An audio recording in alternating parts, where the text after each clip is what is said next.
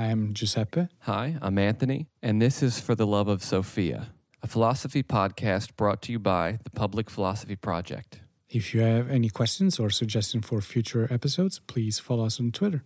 Enjoy the ride.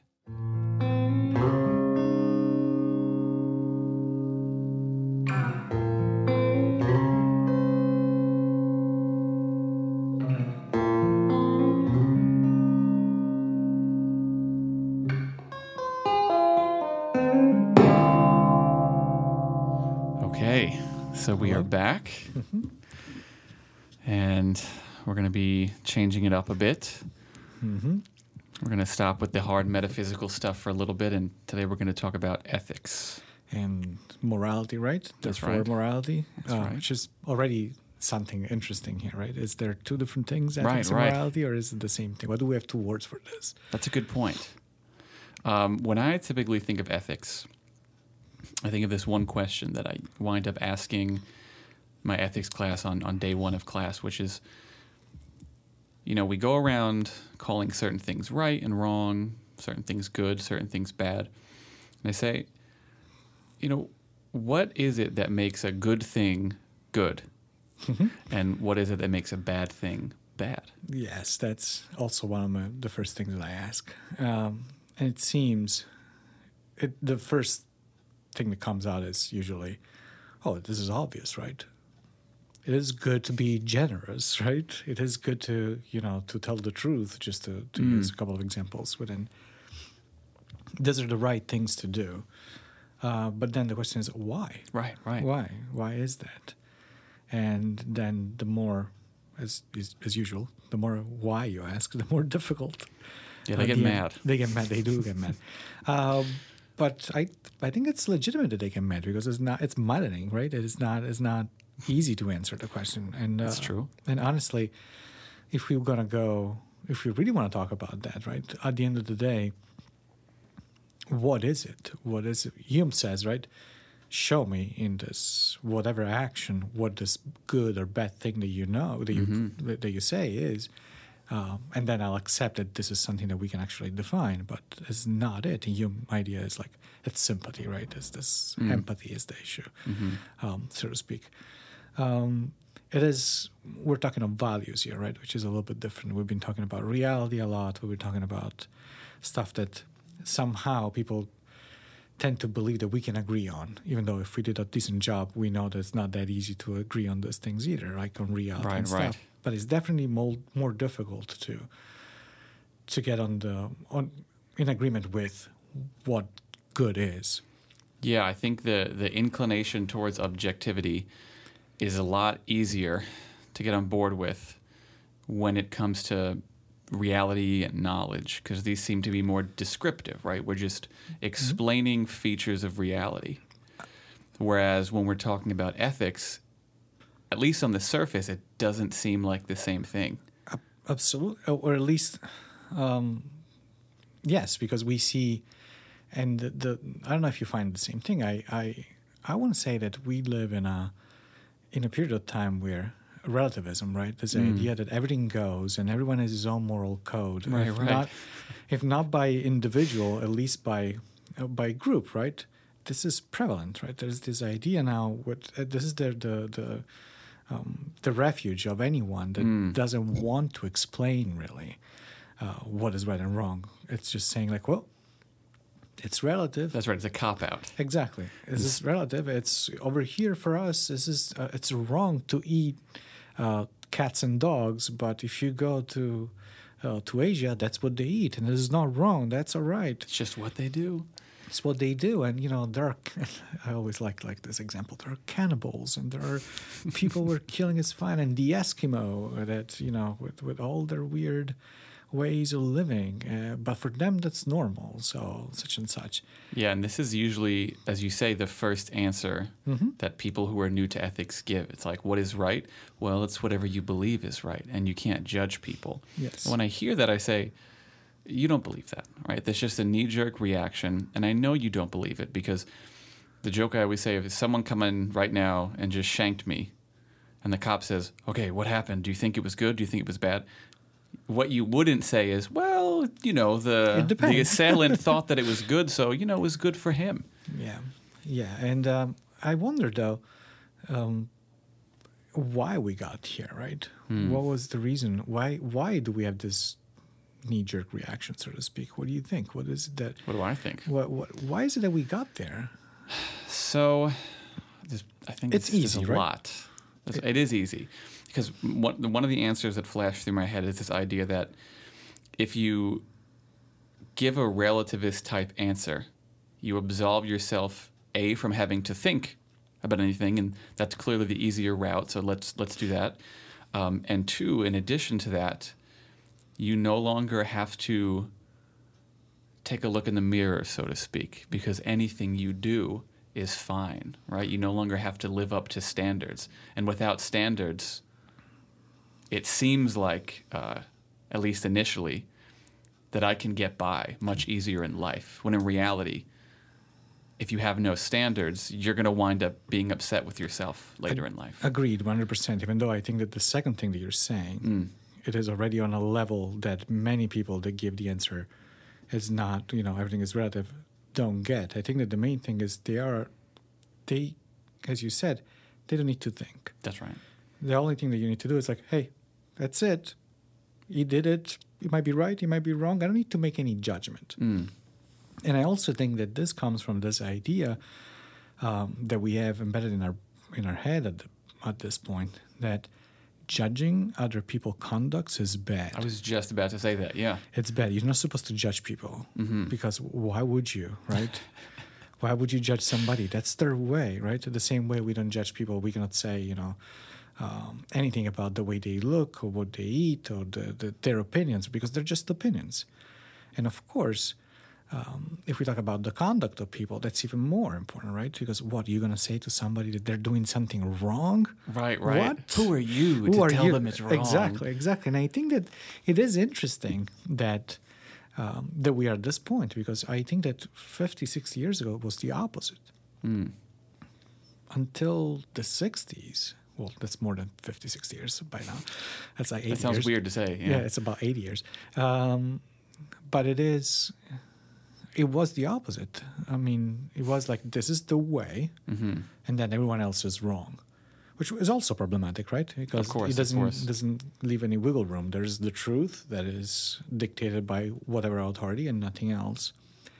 And then with the 60s and the 70s, it comes the reaction to this, which leads to relativism. And the problem is that the pendulums went the other way around. Yeah, it's like this Hegelian historical movement, exactly, right, from the one extreme to the other. But he hasn't got back. No. So we haven't had the synthesis of these things yet. I think That's true. And I don't know why. I always try to, whenever I talk about these things, right?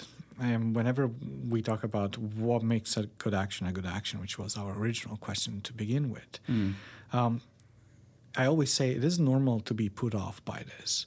And it is normal not to want to think about this, because those questions are very difficult. Because if you start thinking, okay, not only I have to identify what to do in this specific situation, because ethics is practical, right? It's something that I have to do at the end of the day. Is the way, and at least we can think of it this way as well. It's about the way I behave, what I do, who I am as a person, right?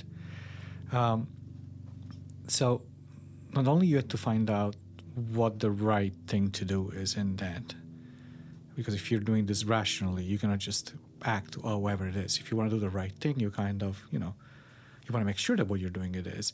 Then you have also to inquire and try to understand why is that the right thing. That's right, which is a meta level, which is very difficult. And I say the question is difficult, but that doesn't mean that it doesn't have an answer. Absolutely. Because the relativist is telling you that there is no answer at the end of the day, that is subjective, so no answers are in there. Well, I believe that there is an answer.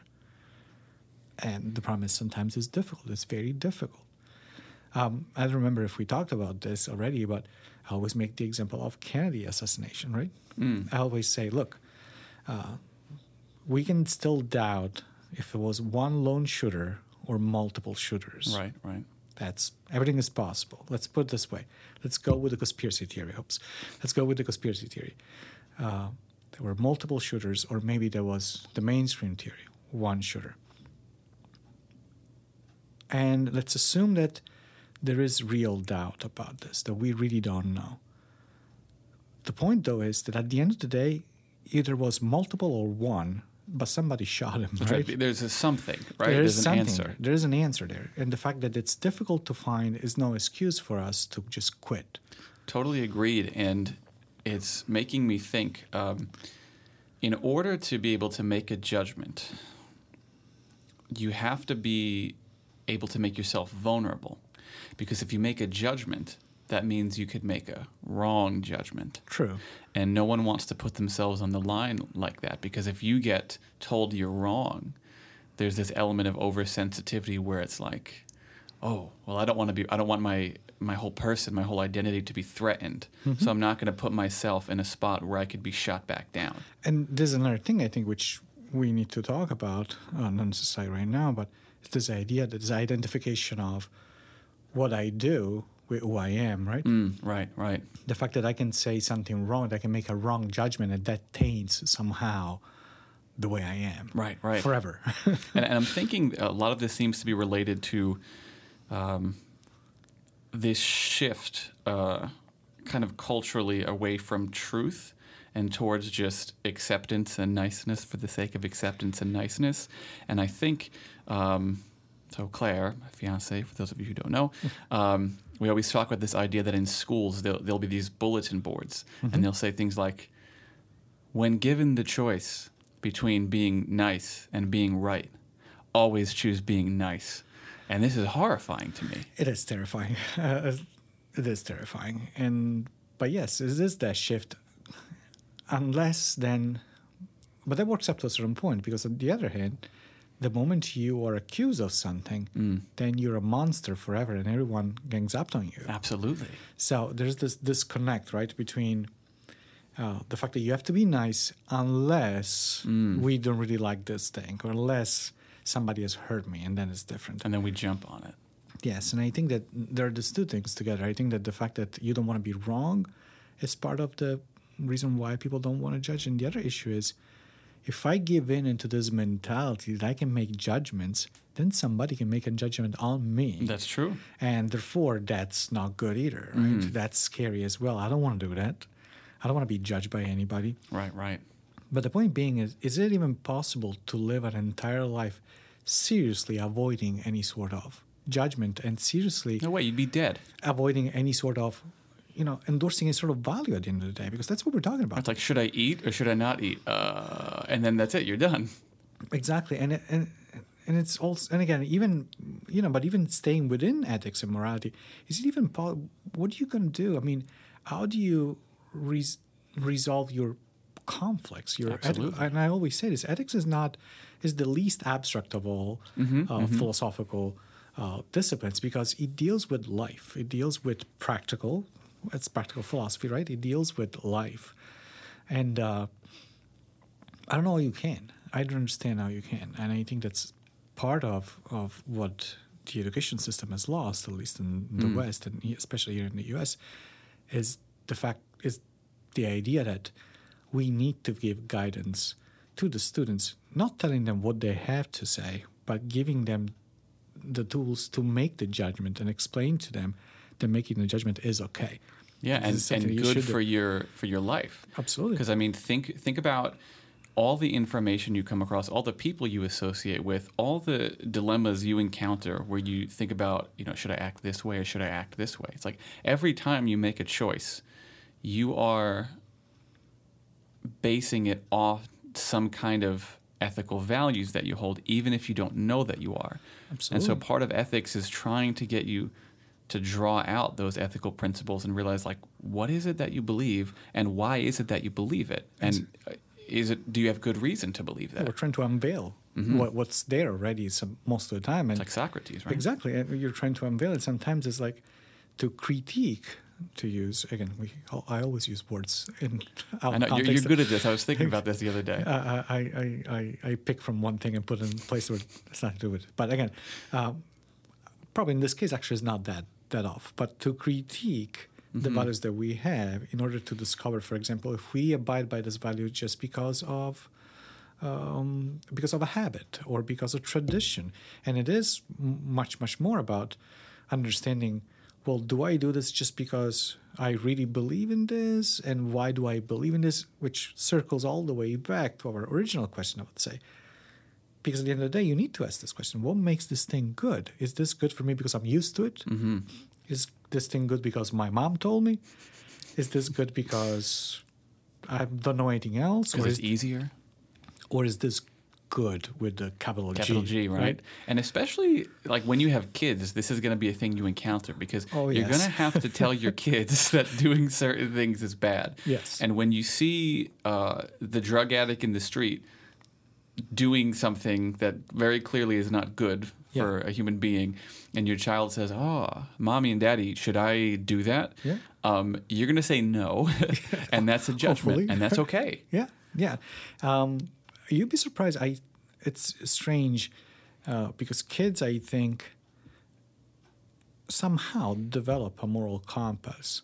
Not because you tell them things, but I think that they learn. This is becoming like a pedagogy It's good, though. episode, It's good. right? I know. But I'm saying I think that they learn by seeing the way people behave more than by being taught like, hey, this is wrong. I don't think so. My son is now 11, my daughter is 8. I don't think that I have, very, very rarely have told them this is wrong or this is right or this is good and this is bad.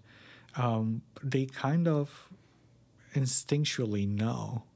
But I know it's not instinct. It's rather they have observed things between us, school, TV, YouTube, or whatever it is. They learn this thing. And sometimes what I have done is like, why do you think that this is okay? Or why do you think that this is bad? And sometimes whatever they think is okay is not okay. But I want to say that most of the time they get it. They already share our values. That's so interesting, and I wonder why that is. Right? It almost makes you wonder if there's like some kind of inherent will to goodness. I don't know if I think there is an inherent will to live peacefully and not to have conflicts. Yeah, that sounds good. With whoever you're living, so you Right, understand that if you do this and this is not, I think there is an inherent way for us to live peacefully and not to get in trouble, and to take the least path of resistance, right? So if I do this, if I agree with everyone else about this, I don't have to explain myself. I don't have to do any of these things. And I say this because, on the other hand, then they will do things when nobody's looking, right? They will try to, if bedtime is 8 o'clock or whatever it is, and at bedtime there's no electronics or anything like this, they will try to sneak in their iPod in their bed, right? Of course. Which is not the right thing to do, and they know that. So once again, they know, but there's still this fact that I want to do it. Yeah, it's like the real test of ethics seems to be not what you do when you're being watched, but what you would do precisely when no one is watching. Yeah. And the way you choose to act in those situations, I guess, can depend on a number of things. And I wonder, if we're talking about children learning ethics, if one of those ways is conditioning, which is going to lead to something we wind up talking about in the future. Yeah, it is possible. I'm not sure. I think that partially it is, but I don't know. I think I've been conditioned to do certain things or to think certain things all my life. I went to school with the nuns for a while, right? And they tried to condition you to do things. Smack you on the wrist. Yeah. Let's not even go there. But yes, but yet I still resist the conditioning, and I still don't do these things, even though it was for a long time. Now I wonder if this is because their effort was poor, they didn't know how to do it, or it is because if there is a certain resistance, there's nothing you can do. We're like really different than dogs, right? Than Pavlov dog, or if it's just a degree, and that I don't know. And I wonder, kind of trying to merge this question of conditioning with what makes good actions good, to kind of return to the central question. What is it that typically believe, or what is it that people typically believe makes something good? Right? Because we can talk about whether or not their answer is conditioned, but on a side note, what do we typically encounter when we ask this question? I mean, what do you usually think? What makes a good thing good? Oh, I think there's two different answers here. So I can tell you with certainty what I encounter from other people most of the time when I ask this question. And I want to say that if we eliminate the relativism part of it, I think that the majority is whenever other people benefit from what I do or for the things that I do rather than me benefiting.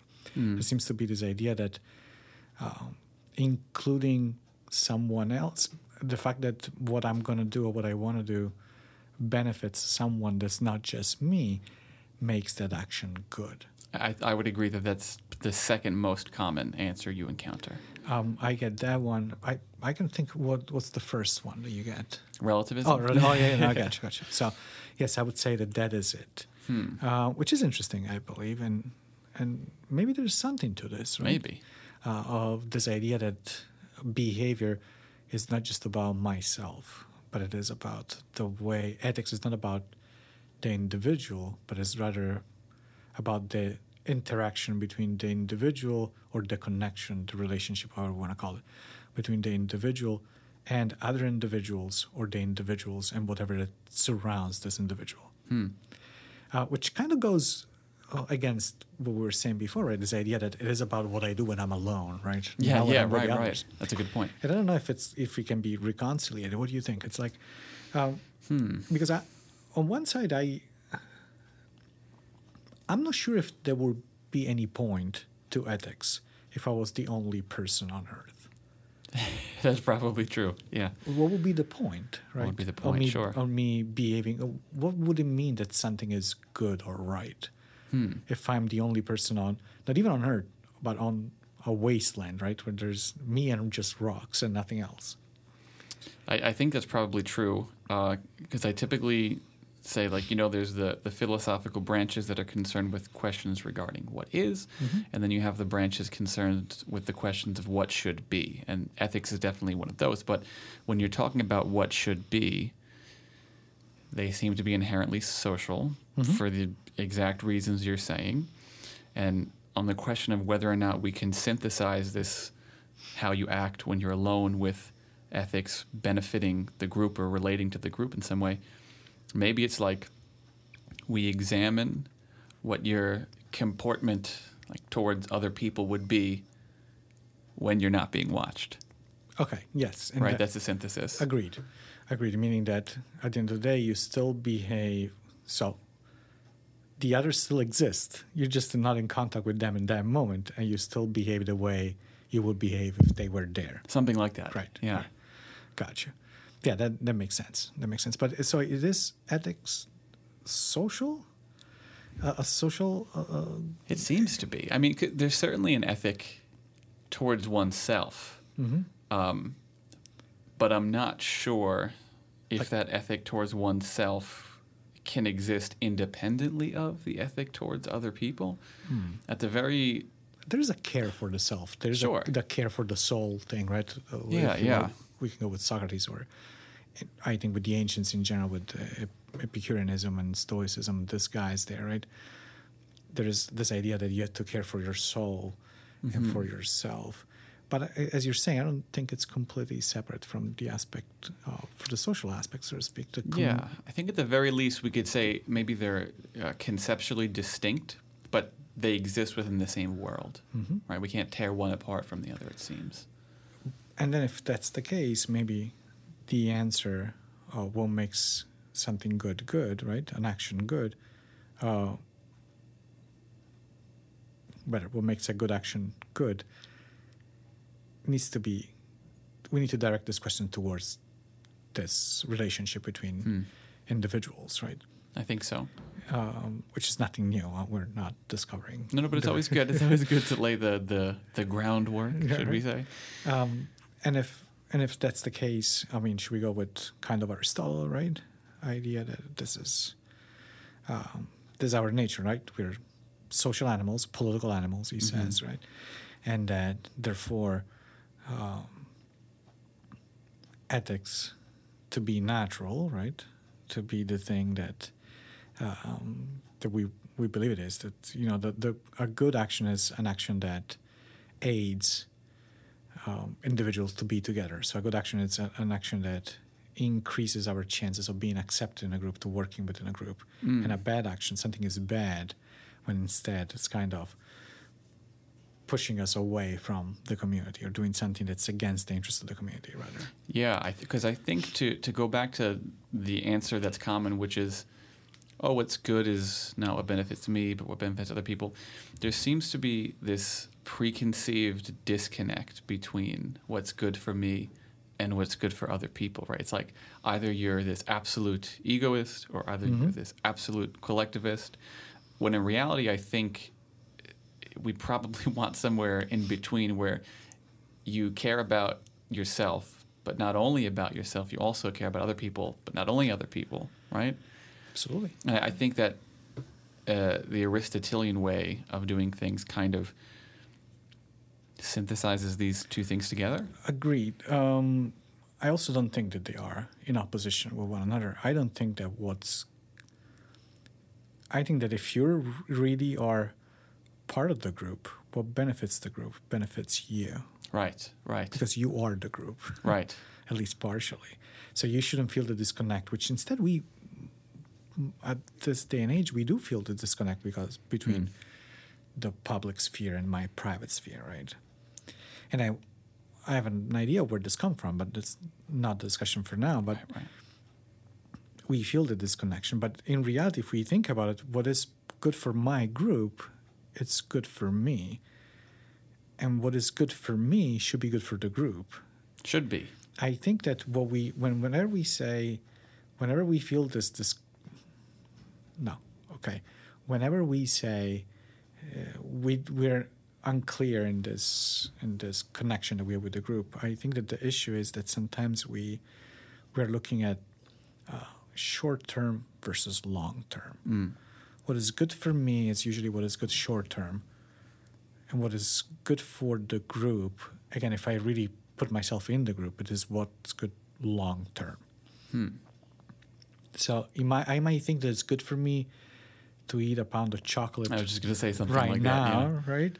Rather than sharing this pound of chocolate with whatever is there, because I crave this chocolate right now, but it seems a good idea in the short term. But then I got a stomach ache and I feel like my heart is racing and all this stuff, right? All these bad things. And that is not good. While instead sharing this with everyone else, instead it gives me the boost of energy and makes me in a good mood, right? Not just me, but all the people that I share this chocolate with. So now we can work towards something else. We can have a discussion of productive and do something else. Just an example. Right. Yeah, and I think what's interesting about your example is that the thing that was good for the group was also good for the individual. Yeah. So it was kind of a middle ground, because the alternative to eating all the chocolate for myself would be everyone else gets the chocolate, and that's more important. And this doing things for the group just for the sake of it, that doesn't seem to be good either, right? No, absolutely. It seems to be like, let's say, a virtuous way, to go back to Aristotle, of navigating these two distinct yet concurrent spheres, I guess, let's say. And I know with Aristotle, he thinks that ethics has something to do with nature. Absolutely. Right? It's a teleological account, so it's things being directed towards ends, right? He has this whole thing in Nicomachean Ethics about how, we always act for the sake of an end, right? And then those ends become intermediate ends towards larger ends. And the ones further at the chain wind up being more valuable. Yes. Because we only act for the sake of those ends, right? Yes. And this ultimate end for humans is something that allows us to function most adequately, right? To be the best human we could be. And it's this Greek term eudaimonia. And sometimes eudaimonia gets translated as happiness. And I'm not sure that this is the greatest translation. I'm with you. I think it's one of those things that you shouldn't translate somehow. Yeah, right? Because, I'm happy I eat a cheeseburger and chocolate. Yes. And that's clearly not what Aristotle means. Absolutely not. I think one of the better words people use for eudaimonia is flourishing. Yeah. Yes. Better. Right? Better. You think flourishing is still not the best? I think it's such a mixture of. of what we would call partially happiness, partially flourishing, but also this idea of living well. Living well, right? That Right. Greek ideal. Yeah, the good life, right? Mm-hmm. And sometimes when you tell, well, the goal of your life should be to live the good life, people think about drinking and going out. But this now, again, that's not a good translation either. Right, right. I think it's such a complex word that depicts a complex concept that, quite frankly, I don't know if we have. Yeah, I mean, it seems like for Aristotle, in order to live that good life, to achieve eudaimonia, which, by the way, isn't a static state, but rather a perpetual kind of becoming, right? Always changing. Always changing. We need certain qualities Yeah. that make us excellent, and these qualities are virtues. Yes, it's the issue, of course, with the ancients is sometimes reading, when you read them unfiltered, then so I always have to, whenever I talk about virtue ethics in class, I always have to stop in the middle of the lecture, like, hey, I know I sound very passionate about this, and I know that this sounds like, yeah, this is the way. However, this is also the guy that says if you're not tall enough, you cannot be happy. So the particular maybe values they associated with virtue or things we would find absolutely terrible. Some of them, at least. Yes. Right, at least some of them. But some of them maybe not. And I wonder, maybe we could talk about some of these qualities. So some of the virtues are like honesty, for example, or Honesty, what else do we have? The courage, courage, right? Justice is justice, one of them. Wit. Yes, you don't want to be dull, right? Right. And it's funny, and there's different questions that we can ask. Why this? Why honesty? Why courage? Why justice? Why wit? So that's one question. And the other question is, why are we still in agreement when we talk about this kind of traits when it comes to happiness, and not so much of when Aristotle talks about being tall enough, or being a man and not a woman, or being Greek. being Greek, and so on. Or, I think that I agree with him. It's like the fact that you cannot be happy if you're working.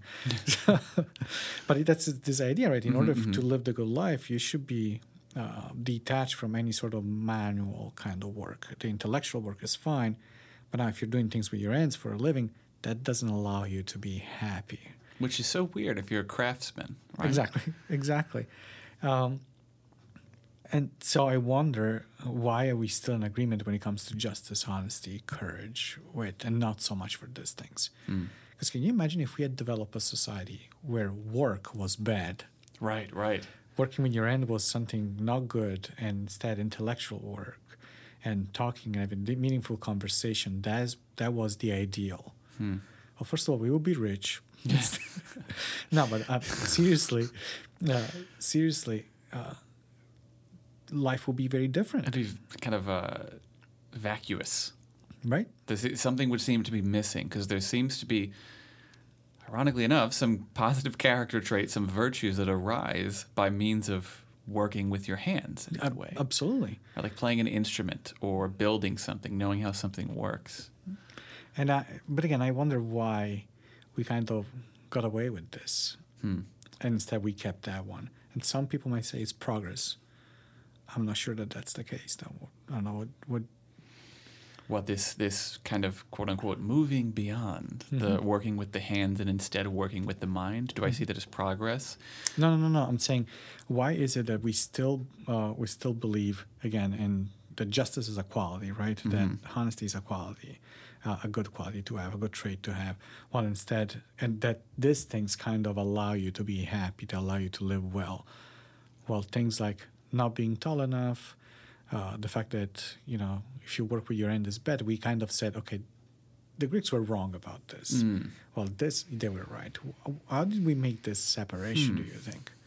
Right. So a couple of things are coming to mind when you talk about the arbitrary standards, like being of a certain height.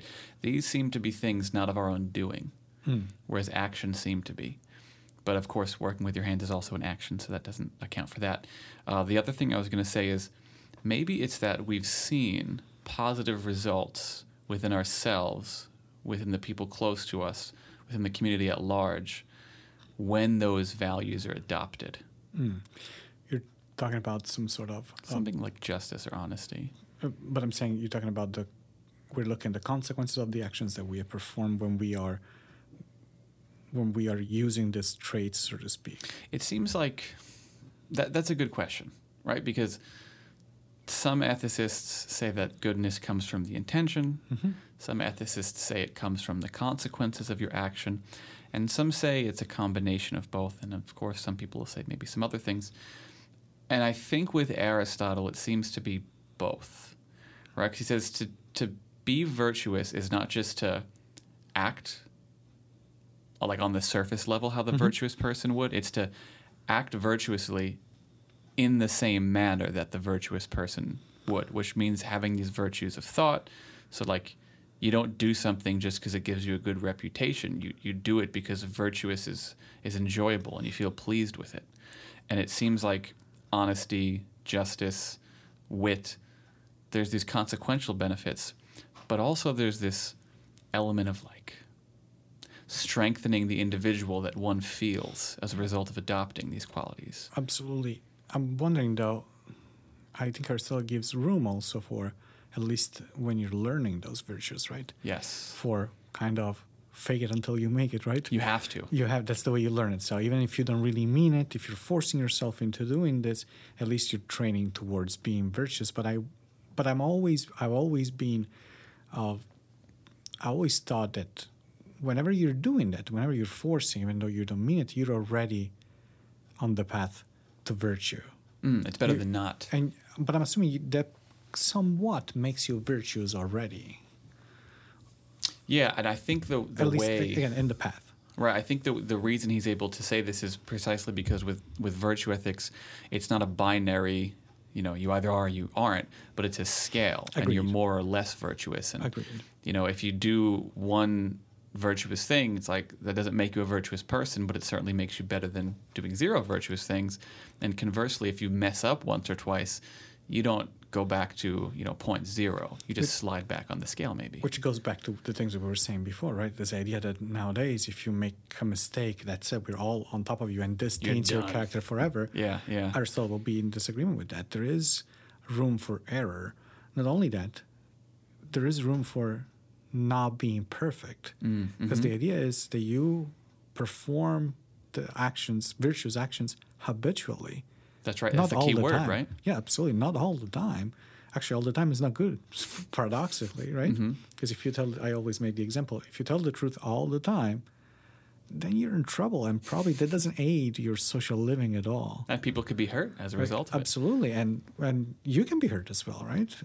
Classic example: your fiance or comes and say, "Hey, how do I look in this dress?"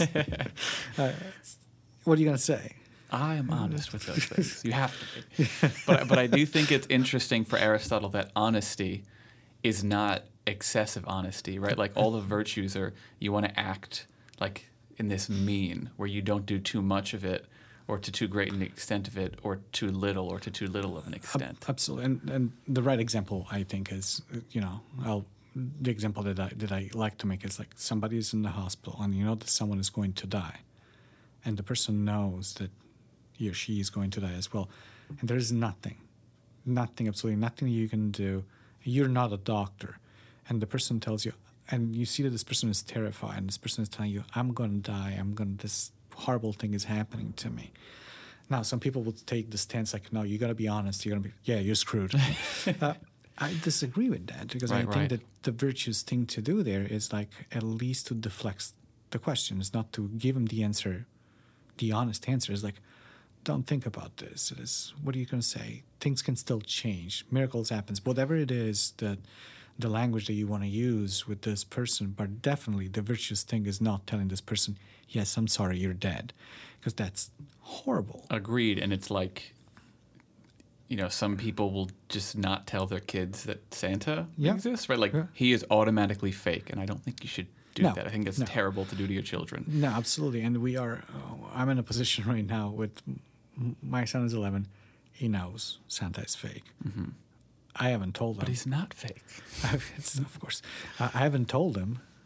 Nobody's told him, but you can tell that he kind of Yeah, figure this I out. think that's how it was for me. And he's playing along because he still wants gifts. So he's afraid, I think, that the moment we tell him, like, he says, like, I know it's no sense. Like, then you know that I'm going to spend all this money, so forget. Go work in the fields. Go work in the field.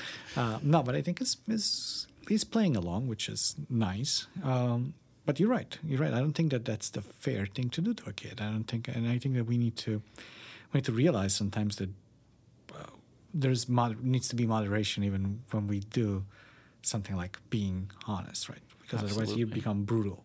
And brutality is not a quality for sure. Of course. And I think one of my friends,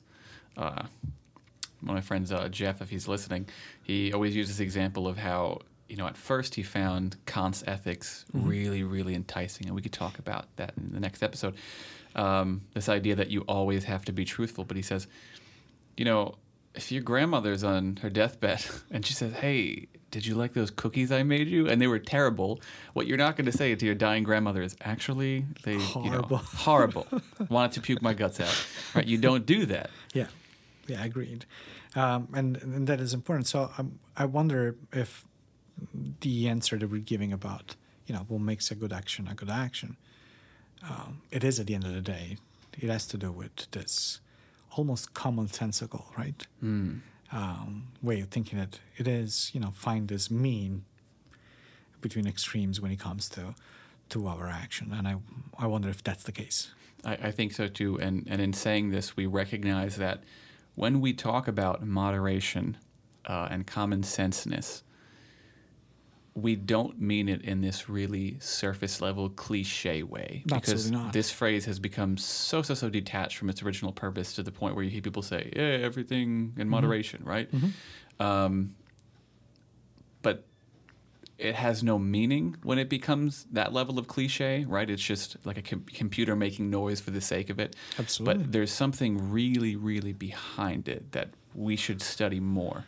And not only that, people think like, of course, you have to do this everything in moderation, and again, it's common sense. But the truth is that common sense, and especially finding this mean between extremes, is probably the most difficult thing that you can do.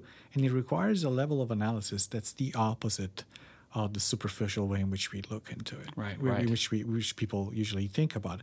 Because again, good luck finding the right way all the time, when to tell the truth and when not to, or when to be courageous and when not to, or even when, for everything. As you say, it's a deeper level. It's something that you need to study, really to study. And common sense and philosophy doesn't mean just whatever the layman will do, right? Right. It doesn't mean don't cross the street when cars are coming. Exactly. It means something else. It means, finding a theory of a theoretical framework that makes sense with your everyday life, that is not applicable only to the people that live in the ivory tower, right? Or people that live a life that's completely different from the common person. Yeah, and so it's this idea that you don't want to be completely devoid of thought, because then, like Socrates said, that's the unexamined life and it's not worth living. Yeah. Nor do you want to be the ivory tower philosopher who just basically speaks a different language and doesn't engage with quote-unquote low culture because they're too good for it and blah, blah, blah. It's like you want to find a way to merge these things. And I think that's really where the value lies, and that's a place where me and you definitely agree. Absolutely. And I'm all attached to this. I think there's this idea that this values that lies in this how can we say, in this middle ground. Again, I keep using this expression. I think it has to do also. It should be used also when we talk about the identification between people and their values themselves, right? And the values that they have and they carry.